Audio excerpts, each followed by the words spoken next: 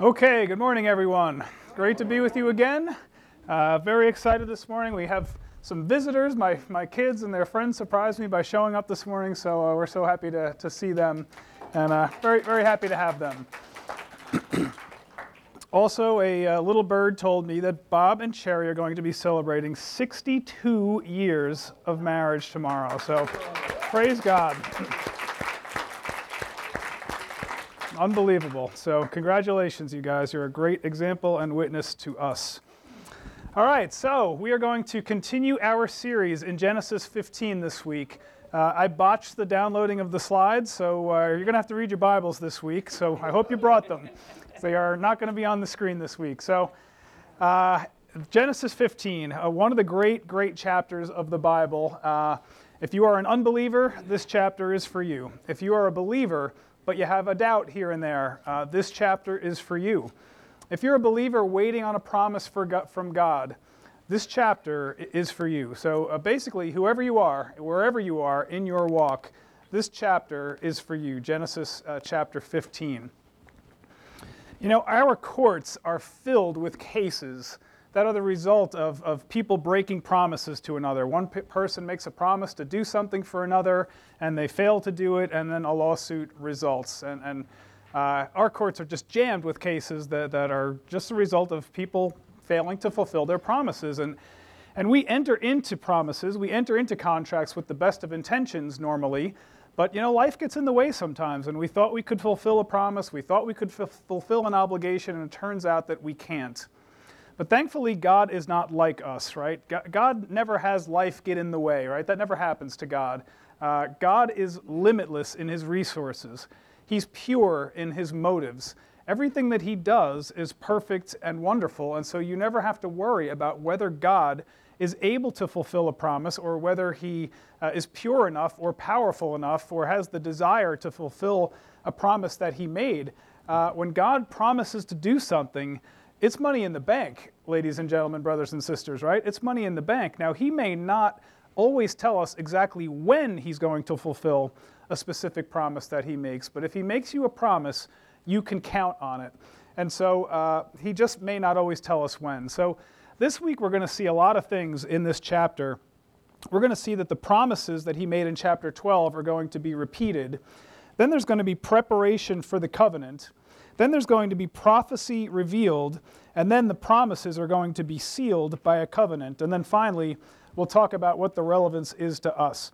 So let's turn to Genesis chapter 15, and we will read verses 1 through 6.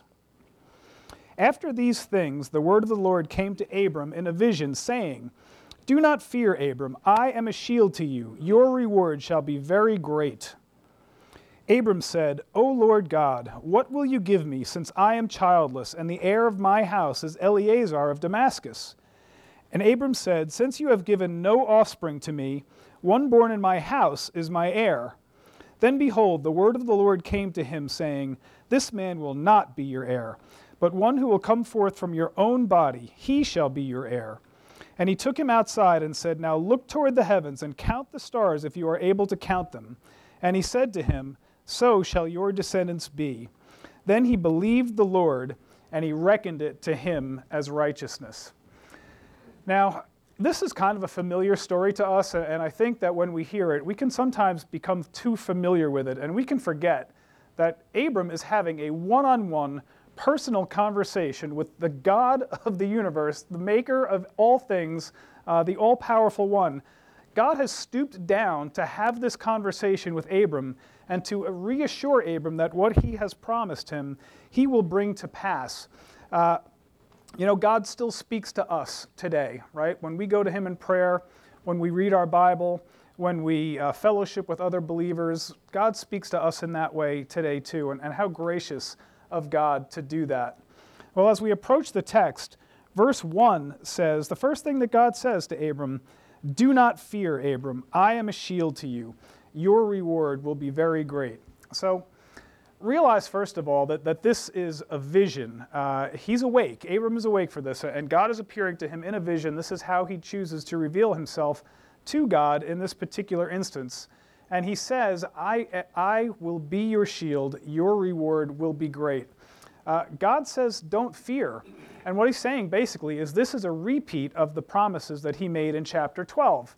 Remember in chapter 12, God said to Abram, I will be a blessing to you, and all who bless you I will bless, and all who curse you I will curse. And so when he's talking about this reward, which will be great, it's essentially a repeat of these blessings. But Abram, being a human being like you and I, we doubt, right? And so we have questions. And so even this great patriarch, even Abram, had doubts. And so he asks God, how will I know? This very simple, this very human question that we ask all the time. How will I know? How can I know, God? How can I come to trust you?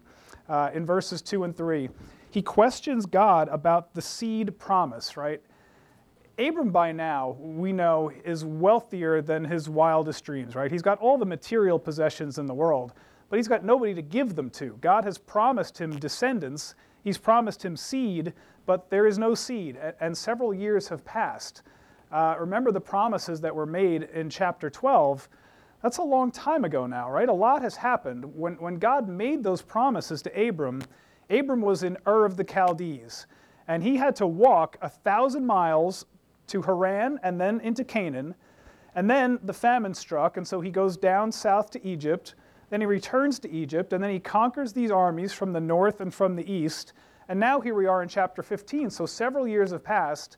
He's been married for quite a while, and yet there is still no seed. So, Abram's getting nervous. This is a very, very human emotion to have. And so God graciously answers his concern in verses 4 and 5. What does he say to him? He says, this man will not be your heir, this Eleazar of Damascus. Remember, Lot is gone. Abram took Lot with him because he thought that if God doesn't fulfill his promise of seed, maybe Lot could be the heir through whom the promise will come. But Lot's gone. He's left, and he's living down in Sodom and Gomorrah. And Abram is childless, and this Eleazar of Damascus is the head servant in his household. And it was common in those days, if you didn't have an heir, for you to adopt a servant or somebody of high rank in your household, and then that person would become your heir so that you had somebody to turn your household over to. So Abram thinks that it's going to be Eleazar of Damascus, and God says, no, it's not going to be Eleazar of Damascus. It's going to be somebody from your own body, who is going to be your heir. And so that is that's the promise. And then he talks about the number of descendants that he's going to have. So he takes Abram outside and he says, look up as far as you can see. Count the stars if you can. When you look up in a clear night sky, a dark, dark sky, and think about all the stars that you can see. He says, count them if you can. So shall your descendants be. And as in chapter 13, where he talked about your descendants will be as numerous as the dust on the earth, now he changes the metaphor, and now it's the number of stars in the sky. And so we come to this most amazing verse 15, or chapter 15, verse 6. Abram believed in the Lord, and he reckoned it to him as righteousness. Now, this is a verse that we all ought to have memorized. We all ought to know this verse because it's such an important verse in the Bible. It's such an important verse in our theology because what we need is to have our faith reckoned to us as righteousness. So to be righteous means to conform to an ethical or moral standard. That's what the word righteous means. But you know from your own life, and I know from my own life, that I do not conform to God's moral standard. I wish I did, but I fall short all the time. And if you examine your lives truthfully, you'd have to admit the same. None of us can live a perfectly moral life. And so what do we need? We need God to credit his righteousness to us, or we cannot be saved. And so that's what happens here with Abram. And how does that happen? God simply credits his account with righteousness because Abram believed. Now, when Abram believed, did he become a perfectly moral, perfectly pure, sinless creature from that point on? We're going to find out in the very next chapter that did not happen. We don't become morally perfect, sinless creatures when God credits righteousness to us. It is a gift of grace that God credits righteousness to us when we believe in him. So the sole condition of this righteousness has always been faith, right? That's what we have to have. Romans 3:23 says that there is none who does good, not even one. So if we're counting on our works to save us, we're going to fail miserably, right? What we need is for God to credit this righteousness to our account. Man has no righteousness of his own, so God must give us his righteousness if we're going to be saved. And so when we're saved, it's like God takes your debt, your sin debt, and he takes this big stamp and he goes cha-chunk right on it, and he says, paid in full, no debt owed. It's like when you go to court and you were caught doing 25 miles over the speed limit and you're dead to rights. They have the radar, they have the tuning fork, it's all been done perfectly, and you know you're a dead man, and the judge says, not guilty, right? That's what it's like when you are credited with righteousness.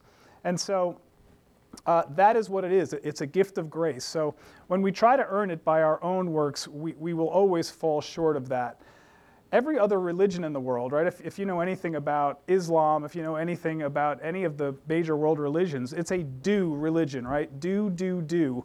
And then if Allah or whoever it is, whatever religion it is, if God is feeling magnanimous that day, you can be saved. But Christianity is not like that. Christianity is a religion where Jesus has done all the work and we get the results.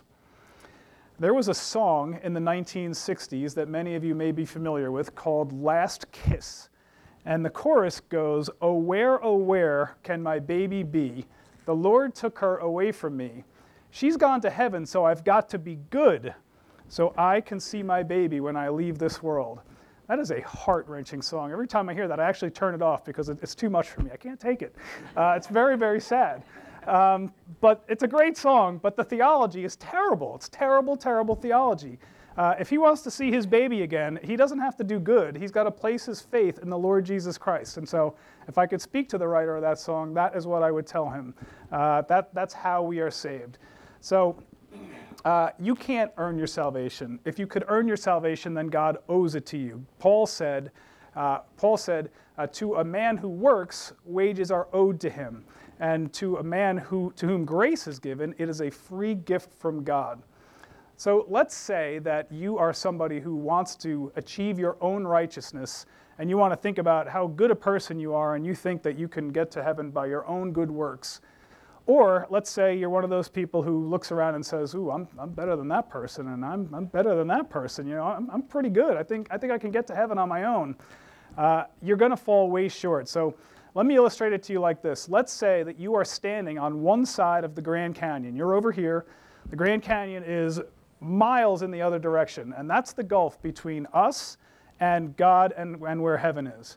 Now, if we are going to get to heaven, we have to run and we have to jump across the Grand Canyon. Now, our good works are the distance that we can jump from this end of the Grand Canyon to the other. So if our good works are good enough, we can make it across. But not only that, we have in our pockets, for every sin that we commit, God puts a little rock in our pocket, right? Every sin, we're carrying a little rock. And so we're a little bit weighted down. And so I'm standing here, and you're standing there, and you're standing there, and we're all looking at each other thinking that we're better than the other person. And then we go and we run and we jump across and we try and cross the Grand Canyon. Well, you may jump 10 feet further than me or 20 feet further than me, but we are all going to be dashed to bits on the rocks below, like Wile E. Coyote in those Roadrunner cartoons. Remember the cloud of smoke and Wile E. Coyote? He comes back from the dead. We wouldn't, but Wile E. Coyote is like that. He's got that power. We do not. We will never cross according to our own ability. We can't do it. But when we believe in his Son, God declares us righteous, and he does what we cannot do. He takes us across the Grand Canyon, and so that's where we find ourselves when we believe in God. Now, Abram didn't have that promise of the Lord Jesus yet, but he believed God, and that was enough for Abram at this point. He believed God. God took Abram across, and now God is going to enter into a covenant with him to fulfill the promises that he made to him in chapter 12. So we're calling this section the preparation for the covenant. Let's read verses 7 through 11. And he said to him, I am the Lord who brought you out of Ur of the Chaldeans to give you this land to possess it. He said, O Lord, how may I know that I will possess it? So he said to him, bring me a 3-year-old heifer and a 3-year-old female goat. and a 3-year-old ram, and a turtle dove, and a young pigeon. Then he brought all these to him and cut them in two, and laid each half opposite the other, but he did not cut the birds. The birds of prey came down upon the carcasses, and Abram drove them away. All right, so God first says, I am the Lord who brought you out of Ur of the Chaldees. And that's a statement of who God is. But then you have Abram in the very next verse. First, he doubted the seed problem or promise and asked that question in verse 2. And now in verse 8, now we're talking about the land promise. So Abram's asking, how can I know? Again, how can I know, Lord, that I will possess it? And so he's like the man in Mark chapter 9 who says, Lord, I believe, help my unbelief.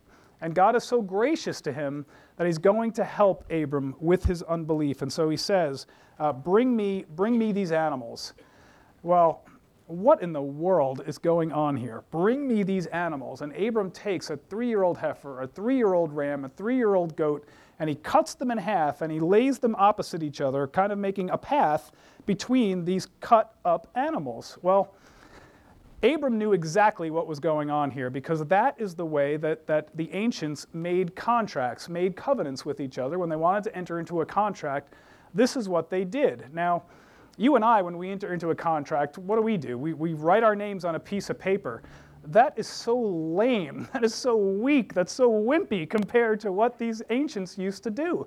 What they were saying with this arrangement that they would do is, may it be to me as to these animals if I should fail to fulfill my end of this covenant.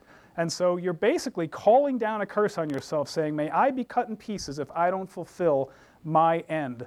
And so when Abram was told to cut these pieces, he knew what was coming. There was going to be a covenant that was coming. And then you have these birds of prey that come down. And it seems like a randomly placed verse. Apparently God wasn't ready to speak to Abram at the moment. And the birds of prey, these vultures, are coming down, and they want to feed on these dead animals, right? Well, the dead animals, the vultures probably represent the unclean nations who are going to be attacking Israel for Israel's entire history. And Abram represents the nation of Israel, who was going to have to fight off these nations for its entire history. So that's probably what is going on here. But either way, with these animals prepared, it's now time for the covenant. And Abram, having entered into covenants in his life, expected that God would state the terms of the covenant, and then that both parties would walk through the animal pieces, and then that would be the making of the covenant. But God had something else in mind completely, and what he's going to do first, before he seals the covenant, is that he's going to reveal prophecy to Abram. So let's take a look at the prophecy that's going to be revealed to Abram, verses 12 through 16. Now when the sun was going down, a deep sleep fell upon Abram, and behold, terror and great darkness fell upon him. God said to Abram, know for certain that your descendants will be strangers in a land that is not theirs, where they will be enslaved and oppressed 400 years. But I will also judge the nation whom they serve, and afterward they will come out with many possessions. As for you, you shall go to your fathers in peace. You will be buried at a good old age.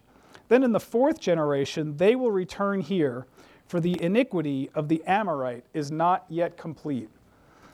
So for Abram, he's got some news here, right? First, he falls into this deep sleep, and it's a dark sleep, and it's a terrifying sleep, because God is about to reveal to him things that he does not yet know. And what he doesn't know is that there is going to be judgment on this nation of Israel. And so he says to him, know for certain that your descendants are going to be held captive for 400 years. Now, that's a really, really long time. And what we're not told here is who the oppressing nation is. But we know that Moses wrote Genesis, we know that Moses wrote Exodus, and so we know from reading the Bible, continuing into Exodus, that this nation is Egypt.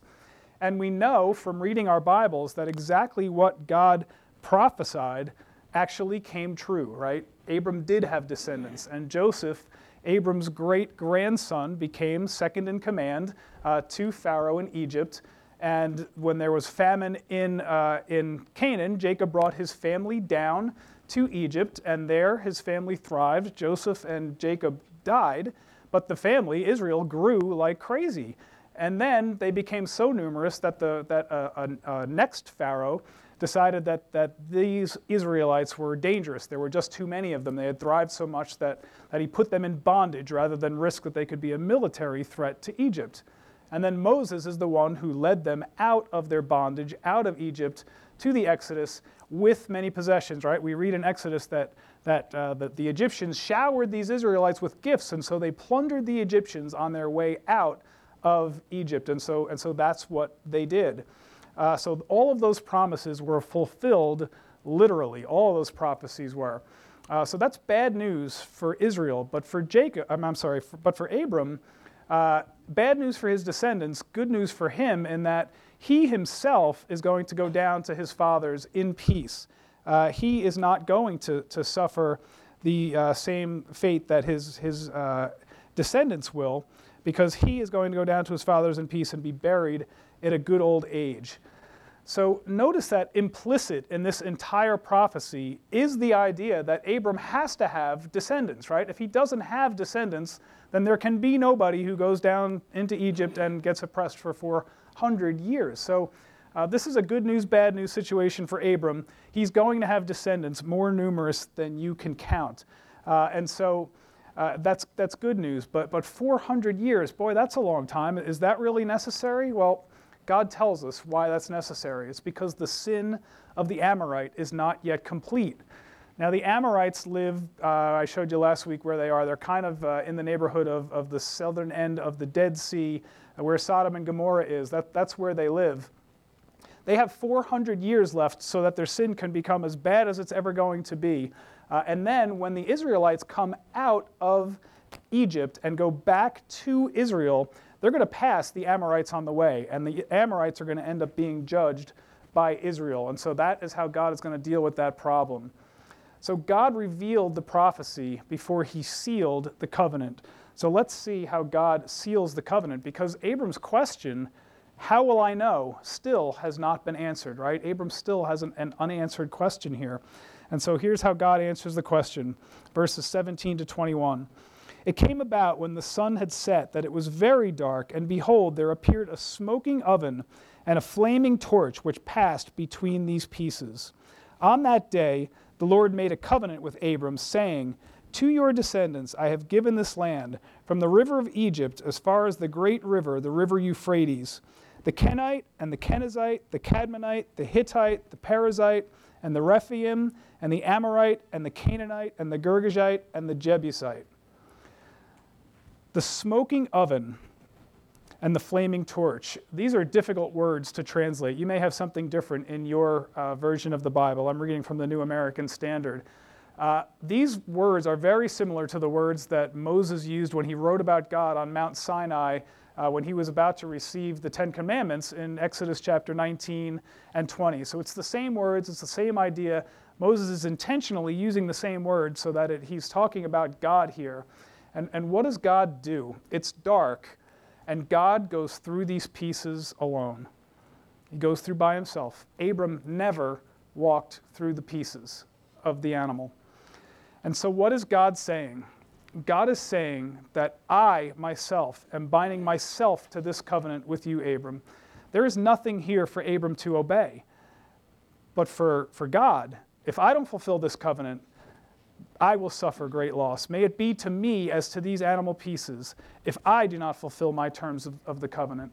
And what is it that God can lose if he doesn't fulfill his covenant, if he proves that he's not able to do it? What does this say about God? He doesn't tell the truth. He's not trustworthy. He's not all-powerful. He doesn't have authority, so we don't need to obey him. He himself would suffer the disgrace of not being able to fulfill the terms of an agreement that he entered into. And worst of all is that he would essentially be asking or directing that he himself be cut off from us if he's not able to fulfill the terms of that covenant.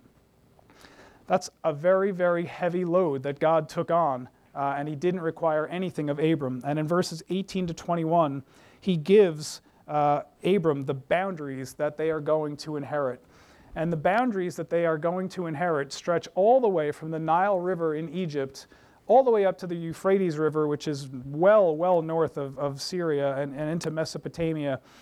That's the land that they are supposed to possess, that they're supposed to inherit. But at its peak, Israel never inherited or possessed anywhere near all of the land that God has promised to Israel. During David and Solomon's years, and that's about 80 years, about 1000 BC, they possessed a good portion of the land and exerted influence over much of the rest of it. But as soon as Solomon died and the kingdom divided, that was the end of that. And so they have never inherited and possessed all of that land. But that's okay, because the covenant does not depend on us and our sinfulness. The covenant depends on God and His faithfulness.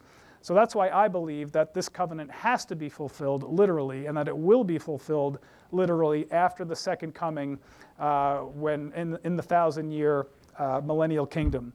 So there's going to be delay, but delay, the delay of a promise doesn't mean the denial of a promise. A promise delayed is not a promise denied. And so what I want you to see is the gospel here. I want you to see the gospel, because God walked through the pieces alone, and He promised to do something for us that we can't do for ourselves. John 3:16 says, "For God so loved the world that He gave His only Son, that whoever should believe in Him should not perish, but have eternal life." What did Jesus do for us? He went to the cross, and He went there alone, right? There is nothing that we have to do except to place our faith in Him. And when we do that, it's like He has stamped our account paid in full. All we have to do is believe.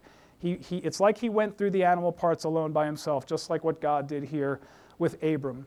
So to talk about good works again, when we do good works, when we do things that we do for the Lord and we want it credited to us, we do those things from the other side of the Grand Canyon. We don't do them to jump across the Grand Canyon. We do it out of gratitude for Him already having taken us across the Grand Canyon.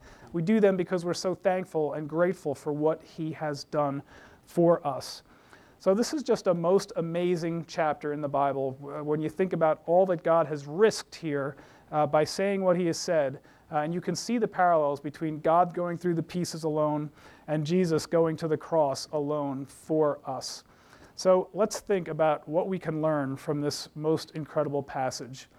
And the first thing I want to talk about is the first thing that God says to Abram. He says, "Fear not." This is the first of 180 times in the Bible where God says something like either "fear not," "do not be afraid," something like that. And I think what He's trying to communicate with us is that He doesn't want us to be afraid, right? I mean, how much more plain could He say it? Don't be afraid, fear not. Why? Because the very next sentence is, "I will be your shield." What's a shield? What do we use a shield for? It's a weapon of war, right? We put it on ourselves like this, and we use it to block the swords and the arrows and the rocks and the bullets and whatever may be coming our way. It's not a passive thing. A shield is used when you're going into war, right? And when you go into war, you're holding up this shield and you're knocking down, deflecting everything that's coming your way. So God is saying to you, life is hard. You're going to have hard times, but I will be your shield. I will protect you. I will bring you through whatever it is that you're going through. So don't be afraid, because I'm with you. I have you. I have your back, is what He's saying. And then when you get through this thing, your reward will be very great, right? You don't get the reward until you get through the battle. And after the battle, you get the reward. And what's the reward? Well, for us, spiritual growth, right? Increased faith as we learn how great God is and how He brings us through whatever difficult trial that we're going through. So there are trials, but He is our shield, and we will receive a great reward. So fear not. The second thing, God can handle your doubt. Here's Abram, a guy who has one-on-one conversations with God that are just astounding when we read these conversations that he has with God, and yet still Abram constantly needs reassurance. How will I know, God? How will I know? And God so graciously tells him how he will know. I'm entering into this covenant with you so that you will know. It's why God went through the animal pieces alone. Abram can't do anything. God does it all. He does it all. The promises don't depend on us. They depend on Him. And so if we're thinking, God, what if I've sinned, and what if I fail, and what if I fall? Will you withdraw the promise from me? God, what if you just decide, this guy is just not worthy of my blessing. I'm not going to give him that blessing. God doesn't think like that. We think like that. Those are human emotions. But God has covenanted with us. And that is a done deal when God covenants with us. We don't have to worry about that. Abram was worried about that. Last week, Allie had a really difficult week, our daughter. She learned that a young girl, 3 years old, that she used to watch while she was minding the kids at Stonebriar, the church that we used to go to, she fell into a pool and she died. She drowned, a 3-year-old girl. And, when things like that happen, those are gut punches to our faith. And they are so difficult when we hear things like that, especially if you know the person. You cry out to God, God, I am so angry with you. I'm so mad at you. How is it that you could allow something like this to happen? God, why? And God can handle that, right? God is big enough to handle that. He's big enough to handle our doubts and our frustrations and the things that we don't understand about God. But the one thing that he wants you to do is he wants you to look to the cross, because whatever things happen in our lives, whatever bad things may happen, they don't happen because God doesn't love us. When we look at the cross, we know that God loved us because he sent his own son to die for our sins so that we could be with him in heaven. And so that's a tremendous sacrifice. There is no greater sacrifice. Whatever bad things happen, God doesn't tell us he's going to explain to us everything in life, but he does tell us, look to the cross, look at my son, trust me. Bad things happen, but not because God has forgotten his promises. Think about the Psalms. If you've ever read David and the Psalms, that's like reading the diary of a man who is in pain and who is being persecuted, followed, attempted to be killed daily. And he says to God, why, God? How long until you vanquish my enemies? That's what the Psalms are all about, right? God can handle that. David was a man after God's own heart. And so God welcomes that kind of prayer. He welcomes that kind of discussion, but he wants you to look to the cross. So look to the cross when you're having difficulty. God can handle your doubt. And finally, promises delayed are not promises denied. Well, God, what if I have to wait a long time? God, I thought you promised me something, and I've been waiting and waiting and waiting, and still nothing, God. What are you doing? What is your plan? Well, remember, God has to work things out in his own time. He allowed 400 years to pass with his own people, his chosen people, the Israelites, in captivity, in bondage, in slavery in Egypt. And why? Because these Amorites, who are not his chosen people, had not had their iniquity become complete yet. He's given these Amorites, who are not his people, 400 years to repent at the expense of the people he loves, because God loves everybody. He loves all of his creatures so much. And so we have to trust God to fulfill his promises in his time, even though we would like to speed them up. When I was trying to candidate and receive a pastoral position, I was like, God, let's go. And I was waiting, and I wanted so badly for this to happen. But it is such a blessing now that I have received the call from this church in God's own time, and not according to my time, because when we rush God along, we end up botching the whole thing. And when we allow God to do it in our own time, it's more perfect, and we appreciate it more because God has given it to us the way he wants to give it to us. And so this is why these Israelites had to endure these 400 years of captivity. Well, this week we've seen a lot in terms of God's grace in the life of Abram. God goes through the pieces alone. That is the gospel. He unilaterally binded himself to a contract, to a covenant, even though he knew that the people he was binding himself to were going to be a rebellious group of sinners, constantly rebelling against him.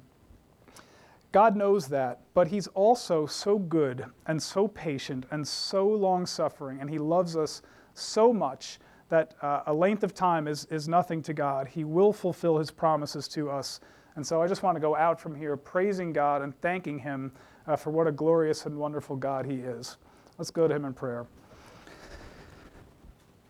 Lord God, we do thank you so much that you went through the pieces alone. There is nothing that we can do to earn our salvation. There's no covenant that we could be bound to, that we could fulfill the terms of, Lord. And so you have to fulfill your end and our end, Lord. And that's just so staggering to think about. Lord, the covenant is that if we believe in Jesus Christ, we will be saved. We will be with you in heaven someday. And Lord, we are eternally grateful for that. We are so thankful for the promises that you make to us. And we are grateful and we praise you for your Son, Jesus Christ. And we pray in his name. Amen.